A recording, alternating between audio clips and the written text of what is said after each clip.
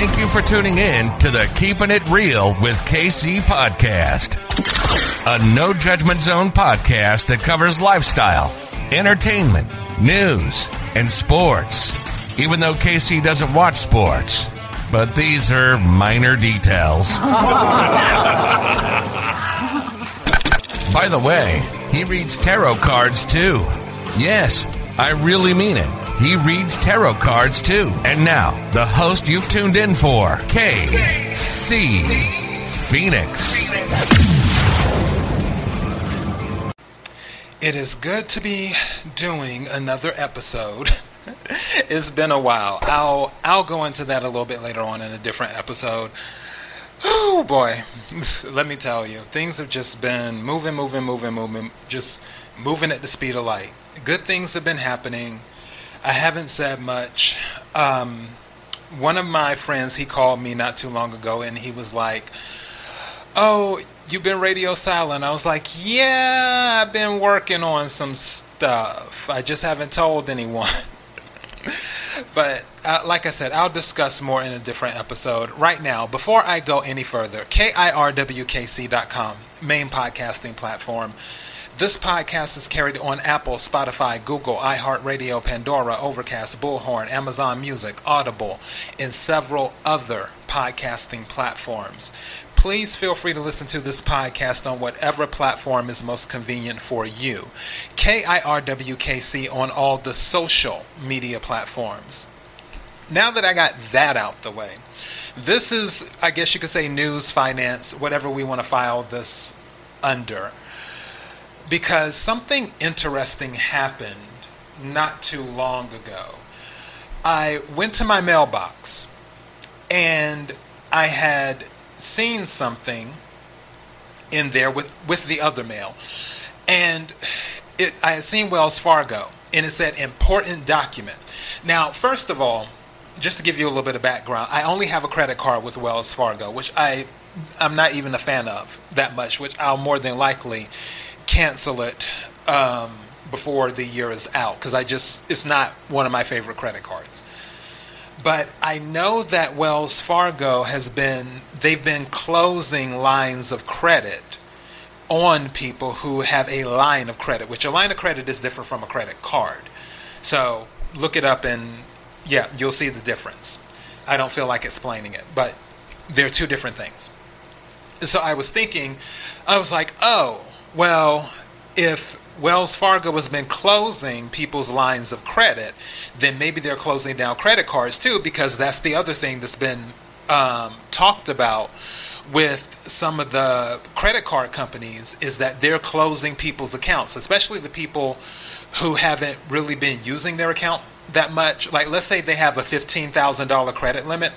They might go ahead and say, okay, well, now your credit limit is $7,000. Or something like that. Or they may just close the credit card account altogether. So when I was looking at the envelope saying important document inside, I was like, oh, they're probably talking about canceling the credit card, which would be doing me a favor anyway, because I was looking to cancel the credit card by the end of the year. And blah, blah, blah, blah, blah. So at first, I wasn't even about to open it. I was going to shred it because I have a shredder to shred my mail and stuff. I was actually about to shred it because I'm just like, whatever. I kind of have a feeling like what this might be. But something said, well, go ahead and open it. I was like, huh. So I open it and I see a check. And I'm like, a check? Well, this just got awkward. Awkward in a good way. I mean, a check, if you get a check in the mail that you weren't expecting, then obviously, I mean, it's a good thing. So I'm going to read this to you. And for those of you who have some type of banking relationship with Wells Fargo, I'm doing this episode just in case, because you might be like me where you see something that comes in the mail from Wells Fargo and it says important document and you just want to put it to the side like all the other junk mail that you may think that you're receiving, or you may want to just automatically shred it. So if you receive anything from Wells Fargo, don't do that just yet. I'm going to read what was the letter that was attached to the check. So it says, "Dear customer, we are contacting you about your closed checking accounts identified below." Because I had a checking account with Wells Fargo, just to give you the side story. I had a checking account and a savings account with Wells Fargo. Wells Fargo got on my nerves because you had to either keep a certain amount in the account or you had to do a certain amount of transactions. It's like, I think 10 transactions a month or something like that. And I didn't do that with that account because I didn't keep most of my money in my Wells Fargo account. I bank with several different banks, and I spread the money around because you don't want to keep it all in one place. And long story short, I was just like, you know what? I'm not trying to deal with the fees anymore. I'm closing out my account, blah, blah, blah. All right. So anyways, so it says, "As we review practices across Wells Fargo, we have taken a look at our customer checking account fees to ensure our practices were clear to customers.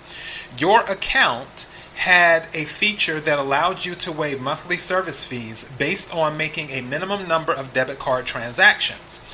We have received feedback from some customers that our explanation of the types of transactions that qualified for this waiver may have been confusing.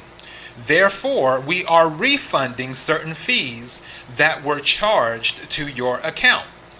We have looked back over the history of your account and calculated the monthly service fees you would have paid using several different possible interpretations of the transactions that qualified for the waiver. If you paid more monthly service fees than you would have using the most favorable interpretation for you, we are refunding you the difference. We sincerely apologize for any inconvenience this may have caused." And then it says, "A check is enclosed which includes the following: a refund of a certain monthly service fee charge, a refund of other fees we charge due to any of the monthly service fees. We are now refunding additional compensation for our delay in making this payment to you." It could be one or all of those things that they mentioned in the letter. So the check that they sent me was about a little more than 3 months worth of service fees, which isn't a lot of money, but I mean, hey, it's enough. Actually, you could go grocery shopping with this, and you could have a field day at the 99-cent store.